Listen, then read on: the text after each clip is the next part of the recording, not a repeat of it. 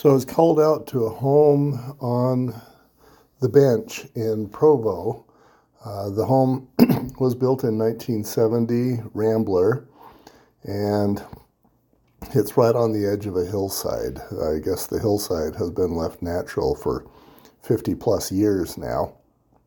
It's got some scrub oak and some trees and a little bit of this and that, and it's basically the soil has settled in and the roots are doing what they're doing.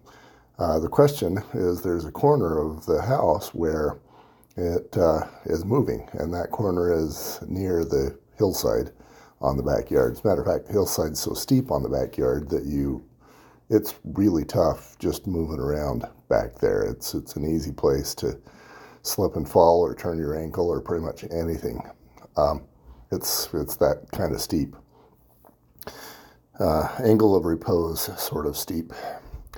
So he is about to buy this place, but he was very concerned about the back corner of the house. So what had happened is the original home gets built in 1970, and then and it was just one level, so they decided to add on a little bit, give themselves a bit of a back porch, and so that back porch is concrete, and it's about 10 feet deep, and it's across the entire width of the home, and now that back porch is going to move separately than the rest of the house.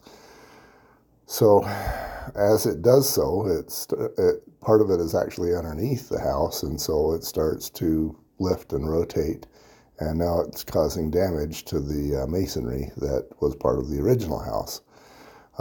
So the question is there a fix? Is structural piers the fix? What areas of structural piers do we need? And how does drainage fit into all of that? Or is the house just sliding down the hill and not repairable?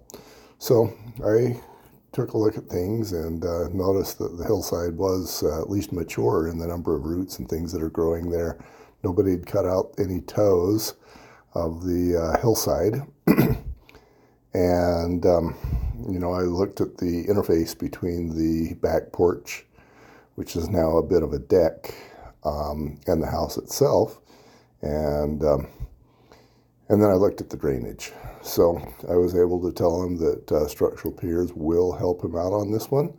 And that'll help him with the house negotiations and help move the negotiation forward so that the sellers can sell and he can buy.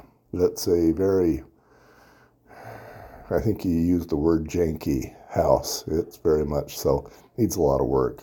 Plumbing, electrical, roofing, structural. It all needs to be addressed. But I think he's going to move forward, and he'll have a crazy awesome view, and he'll get it for not very much money. So that's a yay for him. I guess a yay for everybody.